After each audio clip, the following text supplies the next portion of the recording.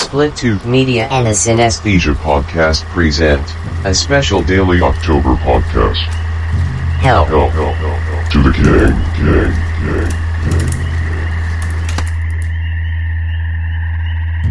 Jason, have you read Stephen King's books?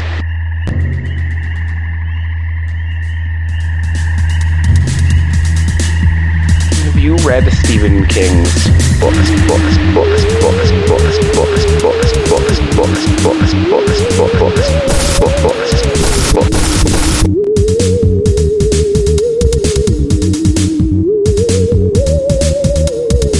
King movie, a Stephen King movie. King movie, a Stephen King movie. King movie, a Stephen King movie. I have done my best to scare the shit out of you guys.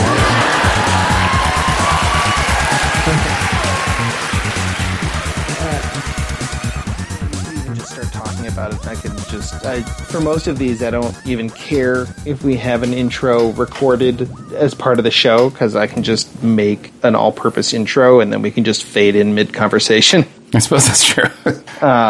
Because who cares? Because who cares? And also, I kind of find that charming. Yeah. It's like, yes, the conversation's been going on. It's been going on forever. You're just joining us for a moment. Come in, sit by the fire. You look cold. It's been raining outside. Come here, let us cover you in a blanket and tell you a story. Yeah. But yeah, hell to the king. Here we are, another day, another dollar. Are you getting paid, Jason? Fuck. I don't know. I'm not getting paid for this.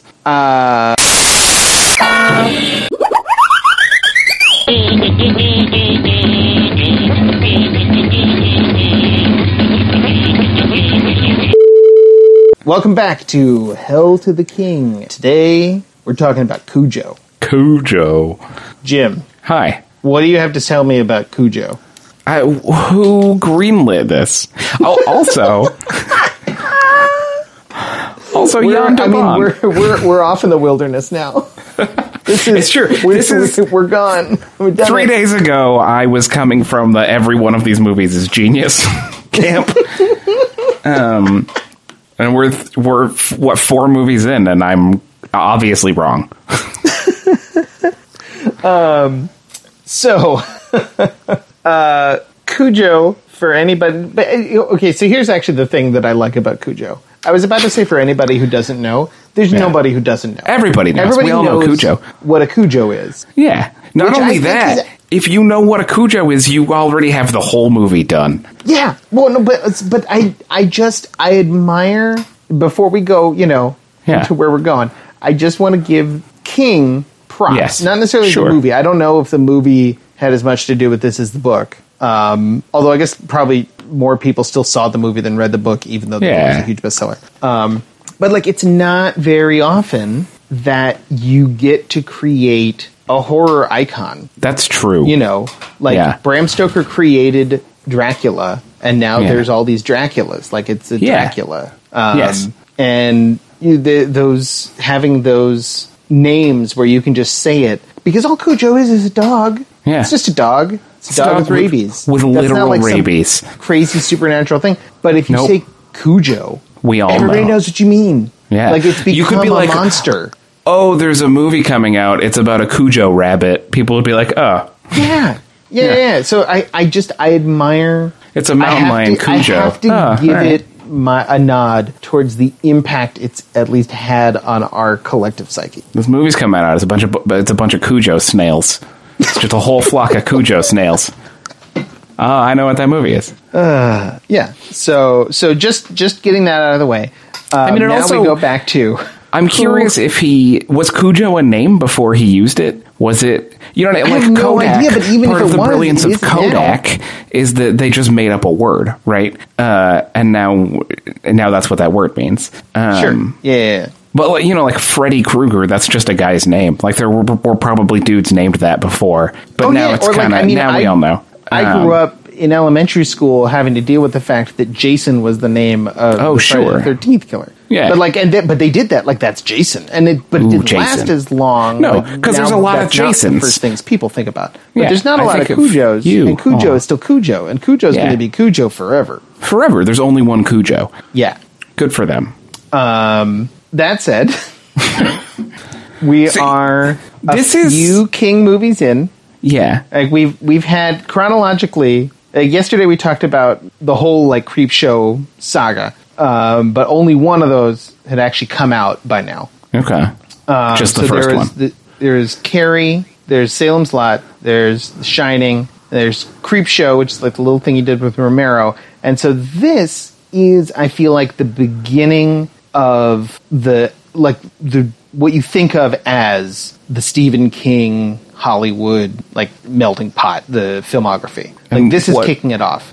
Do you think that you think of it as the beginning because all the previous ones are good, and you think that Hollywood Stephen King is bad, so you think of the first real big miss as the beginning of it? Part of it, but I'll include things that I like in it, like The Dead Zone and Christine. Yeah, okay. Right. Which are coming up on later episodes. And those are movies, I mean, I haven't rewatched them yet, but I have very fond memories of them. Sure, I think they're good. And, yes, those are movies by legit dudes, Cronenberg and Carpenter, respectively. But this is the beginning of, it feels like to me, of Hollywood just piling on, starting to make King movies, and whoever's around gets to make a King movie. Yeah, because we need to make these King movies. So, sure, the first one you have, you have De Palma, you have this book, it's a bestseller, but nobody really knows how it's going to do or what a Stephen King movie is. Then you have Salem's Lot, it's a TV movie, it's kind of a different animal. The Shining's Kubrick,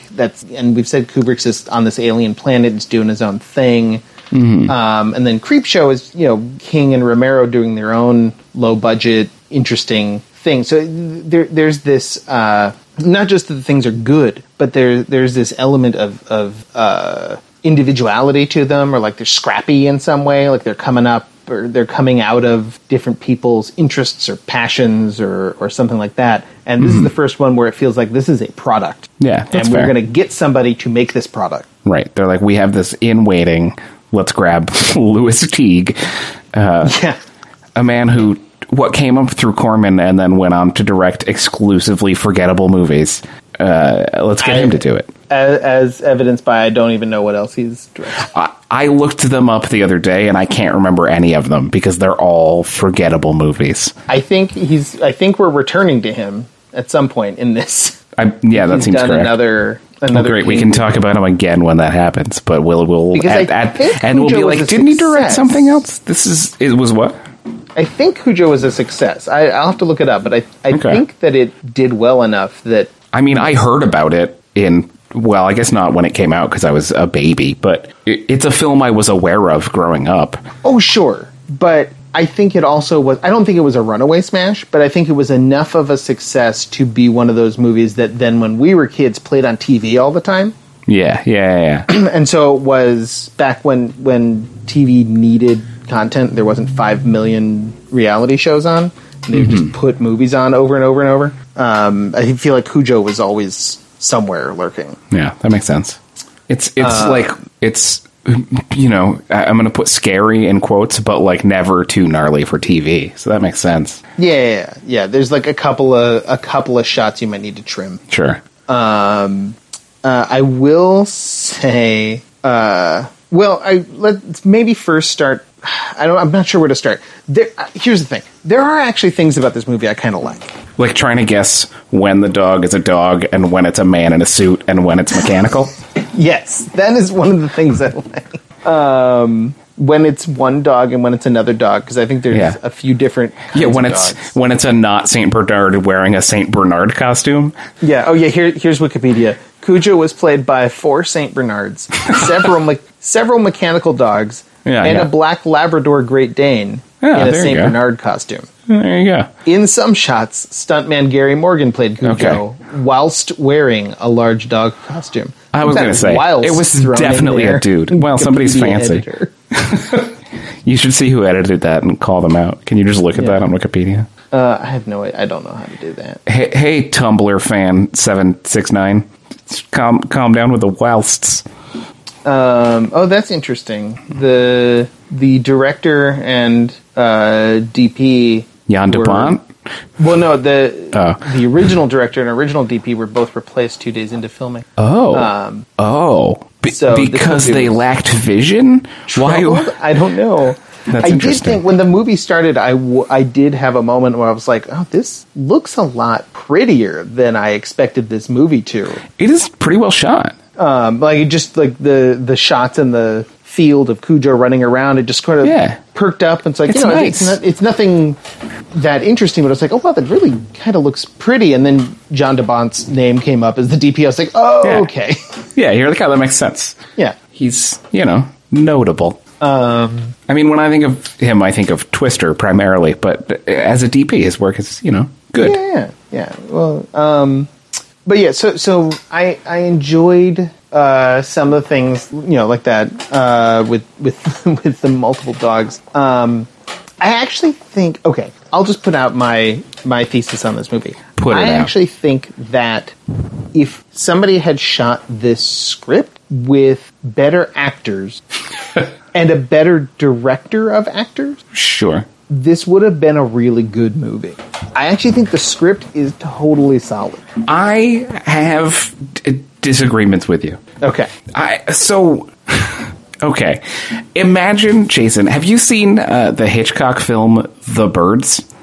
I have. Yeah, it's a movie about some people, and there's birds, just giant swarms of birds, right? Huge, giant flocks of birds, and what's scary is that there's thousands and thousands of them just coming at them. Now, one bird not frightening at all, but there's thousands and thousands slamming into the windows and coming for them, and they don't know why. And how can they deal with this whole cloud of birds? Now, imagine that movie, Jason, but with one bird. One kind of big bird. That's what this movie is. Who cares? Wait, are you asking me to imagine a movie in which Big Bird from Sesame Street tries to kill Tippi Hedren? Because that sounds great. Yeah, sure. But you're imagining a bird with agency, Jason. You're imagining specifically an imaginative giant child bird. No, I kind of like how small the horror is. Like, I was talking about this a couple days ago, where it gets a little bit of that Stephen King thing, and I agree it's not well done. Like, I think the execution is not there. Yeah.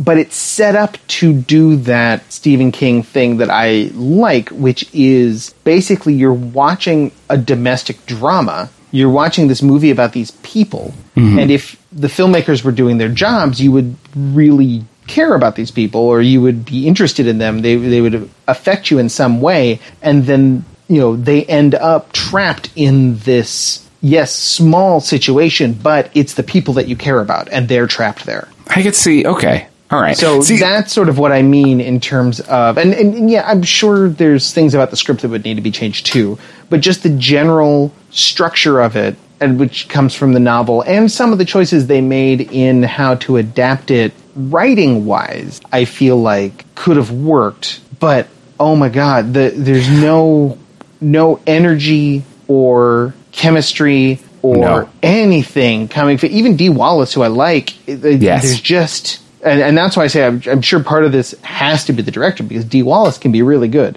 Of course, and she gets kind of crazy. Yeah, no, she has some scenes where she kind of pulls something off, but it's clearly isn't fighting the movie. Yeah.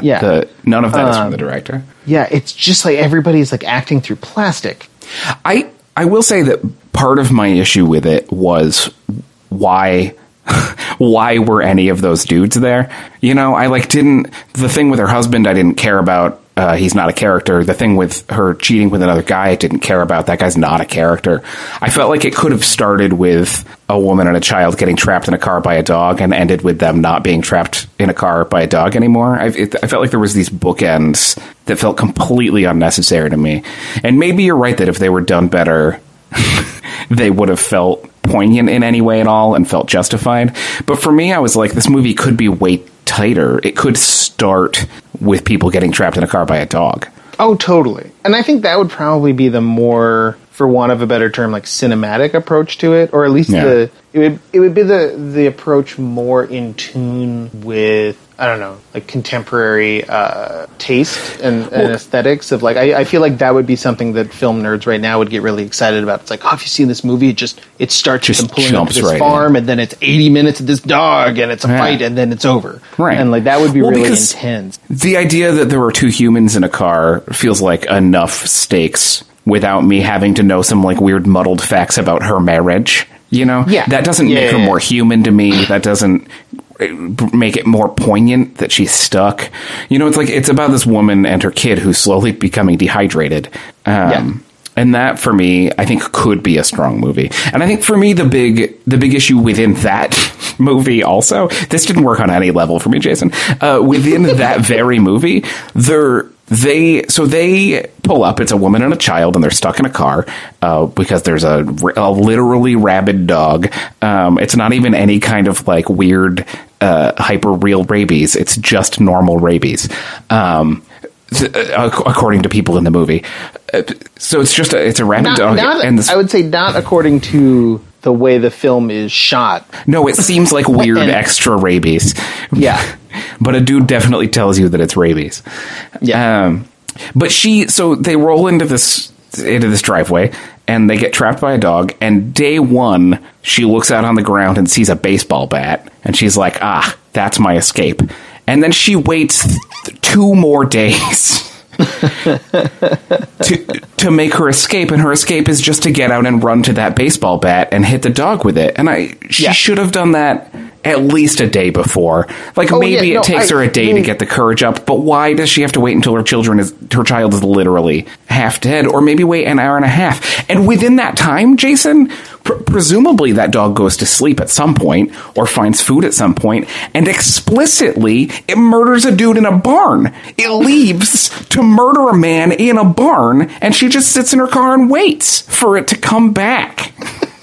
Well, I would argue, on one hand, the film posits the dog is this sort of omnipresent force once you're on that farm. Like, anytime she even thinks about getting out, the dog's there. The dog's looking. And I do think there's something stupidly charming about, not necessarily the film. The film, I think, doesn't do this very well at all. Or they do it in this kind of... They do it... The one time they do it a little bit well is when the boy is looking for Cujo in the woods. They light it like a haunted house woods type thing. Yes. And it's like, you know, I appreciated that. I feel like I remember, this is one of the Kings I've actually read. Oh, okay.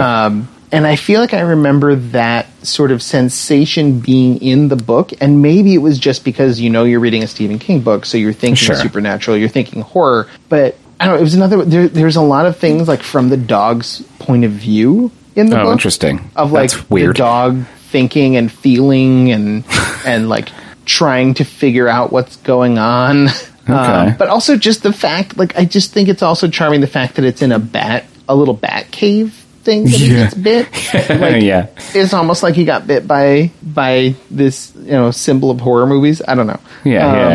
But regardless of all of that, the movie is very bad. And it's really poorly executed throughout the whole thing. Yes. I feel like there's a lot of spaces where the movie could be really good, and spaces where I was surprised that it was trying to be good in the way that it was trying to be. I think that's maybe what attracted me, where I was like, oh, I thought they were going to go right into just like, this dog's ripping people's throats out. Sure. Instead, they like tried to do the whole family saga and emotional thing. They did it terribly, but they tried, and I appreciated that. That's very kind of you. But no, it's anyway, I'm just going to repeat myself at this point. Yeah. I would say overall it is a boring film.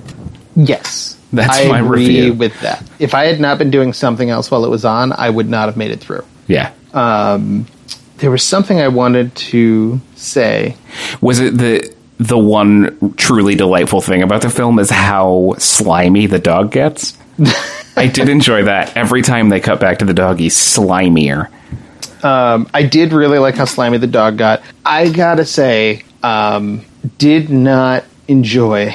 I can't watch Children in Peril anymore. Just as a father, you can't get into that whole aesthetic. It started pretty early where it doesn't matter how bad the movie it is, doesn't matter how minor it is, I'm at that point now where I just can't do it. So I maybe was more affected by this film only because... Sure, because that kid is there. Fucking... It's this is a terrible movie, I don't care about it, I'm doing something else while I'm watching it, but I need to watch this kid get through this. I need to this not to... And in the book, he doesn't. Oh, interesting. And it he just dies from heat? Yeah. He dies from dehydration. She doesn't get him out in time. And then what? That's the end of the book? And then they just, there's an epilogue. Because then who cares? It should be also noted, this is one of the books he does not remember writing. Oh, sure. It was this, the Tommyknockers, and something else where he was so... He was in a cocaine fugue state? Completely, he just does... He's I like the good parts of that book. I wish I could remember writing them. I have no memory of it whatsoever. Wow. And so it definitely is, I think, the whole book is about a family that's in trouble and the dad is absent. You know what I mean? Yeah. He's definitely working through something there. Yeah. But yeah, so I terrible movie. I'm doing something else, but I have to... I hadn't thought about it before putting the movie on, but then I became terrified during the movie that it's oh no, this kid's gonna die. And I can't. I'm not looking forward to rewatching Pet Sematary. That's what I'm saying. Oh, I've never seen that one. Is a kid imperiled in that one? Oh, God. My dad read that book when I was 1 or 2 or a very small child, and he's it was the worst possible time to read that book. Interesting. Don't do it. No. So there was that of just, I think I was maybe a little bit more affected by the movie because of that. And then in terms of Stephen King ticks and runners, no psychics in this movie. No. But this one felt like not Stephen King. So to me. That's one of the things where even though they kept in all the domestic drama stuff, they cut out the little... Okay, so the kid's obsessed with monsters in his closet. And the dad has these completely words forgot about that to make the monsters go away. Right. That's this plotline thing. And they use it just as he's going to use these words. He holds on to these words as this totem when he's confronted with Cujo. Yeah. And that's what it is in the book too. It doesn't matter. But in the book, there is legit a monster in his closet. Oh, see, that would have made this better. It's a ghost that comes out and makes fun of him and it says nasty things to him because only he can see him. Wow. Okay. So in the book, there is a psychic kid who can see a ghost who's a dick to the kid because he can see him. That's amazing. Why would you take that out of the movie? It doesn't play into anything else. It's just it's just part of the Stephen King haunted Maine tapestry. Yeah. That he just puts in there. This goes back to what we were saying from another book, but I can't remember who it is. 2 days ago or something about Tobe Hooper being willing to leave in the sort of weird, because it's part of his aesthetic too, to be the world is bigger than you understand, right? These guys these clearly were oh, this is too disjointed. This ghost doesn't save them from the dog, so who cares? Yeah, but let's have at least 15 to 20 minutes total screen time for the fucking ad campaign. Yeah. When we were talking about Tobe Hooper and that house, it was all I could do to keep from talking about that bit in the book. Mm-hmm. And then when I watched the movie and it wasn't there, I was like, oh, God damn it. I wanted to talk about that. Yeah, that's such a disappointment. If I were making this movie, I would leave that ghost in and cut the dad out and cut out the affair. I don't care about any of that. The dad's whole role in this movie is to be absent. So let's just commit to that, right? Let's just get rid of him. There were all of these scenes where I was you a remake, Jason.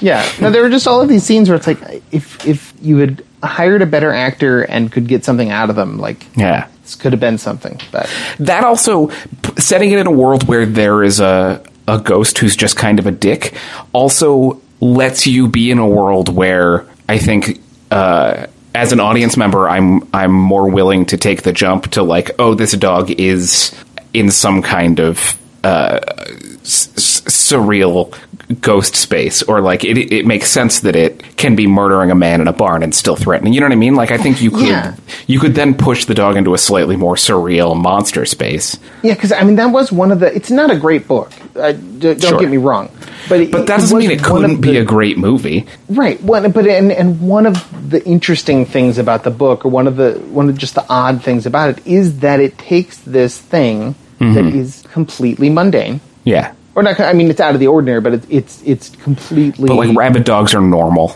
Yeah. Like, they happen. It belongs to the physical world. Yeah, yeah. And it's a thing that is scary, but also you can deal with it. Yeah. But it does transform it into this sort of huge malevolence. Yeah. That, at least when I read the book, and then, granted I was younger, but it did work. In the movie, it doesn't work because they don't know how to commit to it. Like I said, the closest they get is that like spooky woods with the kid walking out there, and it just doesn't, it doesn't work. Jason, can I ask you a question as a father? I want you to answer as a father. I'm not asking as a father. Right. Yeah.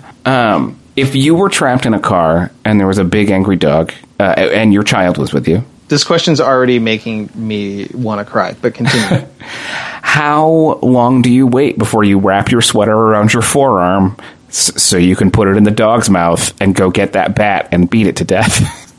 Because my guess is like 3 hours. Not 3 days. Yeah, okay.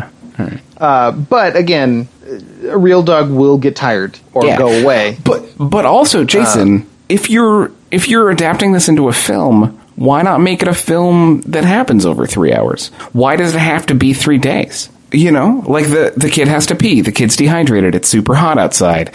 There's a bee in the car. There's 1,000 ways. Some of those are from the movie. Some of them are not. But there's a 1,000 ways to ramp up a 3 hour stuck in a car with a small child with a dog outside. It doesn't have to be 3 absolutely days. No. If you're just thinking about it as like a cinematic exercise, there's so many different ways you can go about it. Yeah. And then that's what I'm talking. Like in the book, you kind of buy the 3 days because he's done. Because it's usually he's like done the work internally to all the characters, including the dog, to make this all feel inevitable. Whereas in the movie, it just feels inevitable because that's what's written in the script. Like it just feels, it feels much more contrived. Yeah. No, it's a bad movie. It's the beginning of the end. Yeah. We have 3+ weeks to go. It's been so strong until today, Jason. So strong. Louis Teague. And all right, this has been Hell to the King, Rabid Dog Edition. It's too bad it wasn't a rapid dog. Then it could have been a 6-minute movie. Also, it's really an object lesson in owning shitty cars that need constant repair. I know, right? Hey, man, I've never been murdered by a dog because of it. Yet. Not yet. But as we've learned, I would fight that dog. I also carry a pocket knife. Pocket knife can't kill no Cujo? Sure it could. I legitimately, partway through the movie, was like, oh, this is making me think that everyone should have a pistol in their glove compartment. We should all move out to Texas, where I live. And honestly, if you live in a place that rural, if you may end up, miles from town where animals might be, that's when gun ownership starts to seem more reasonable. Yeah, you're to keep a gun in that car. As my playwriting professor used to say, if you live where a bear might come to your door, you should probably own a gun. Yeah. Have you ever heard that story about Brian Blessed punching a polar bear in the nose? What? No. You should look it up because he would obviously tell it better than I would because he sounds like Brian Blessed, but yeah, he was on a expedition where there were polar bears poking around where he and some people were. He was with some professional dudes, I don't know, and they were like, oh, if that polar bear comes around here again, we're going to have to shoot it. And so it like, he woke up in the middle of the night and it was poking its nose into their tent or whatever. So he just jumped up and yelled and punched it in the face so that it would leave so they wouldn't shoot it. That's how you got to handle these Cujos, man. Yeah. You just scream and punch them in the shade. Also, you have to be 9 feet tall and have a beard that goes down to your belly. That's how you defeat a Cujo, is by being Brian Blessed. Because we have to make new movie rules, so that we know how to defeat a Dracula, we know how to defeat a werewolf. How do you defeat a Cujo? It's true, they don't really explore that in the movie. Yeah. What are the rules? You have to have a deputy's pistol, but be pure of heart. Yeah. Oh, God, how terribly staged the whole killing the deputy thing was. Oh, my God. It's so ridiculous. Oh, Jason. No, excuse me, sir. I've dropped my pistolet. Boop, boop, boops.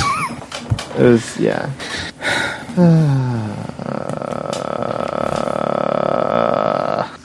This is what I think of when I think of Stephen King movies.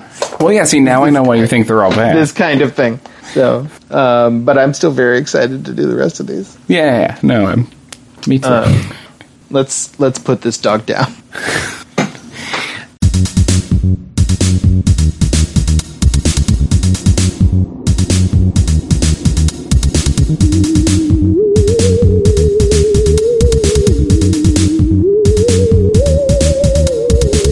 Hell to the King is a special presentation of the Synesthesia podcast, produced by Iguanodonald Studios, and distributed by Split Tooth Media. Music by Loyalty Freak. Hell to the King is recorded wherever we damn well please. Stop hassling me, you're not my mother. Well, you're not my real mother.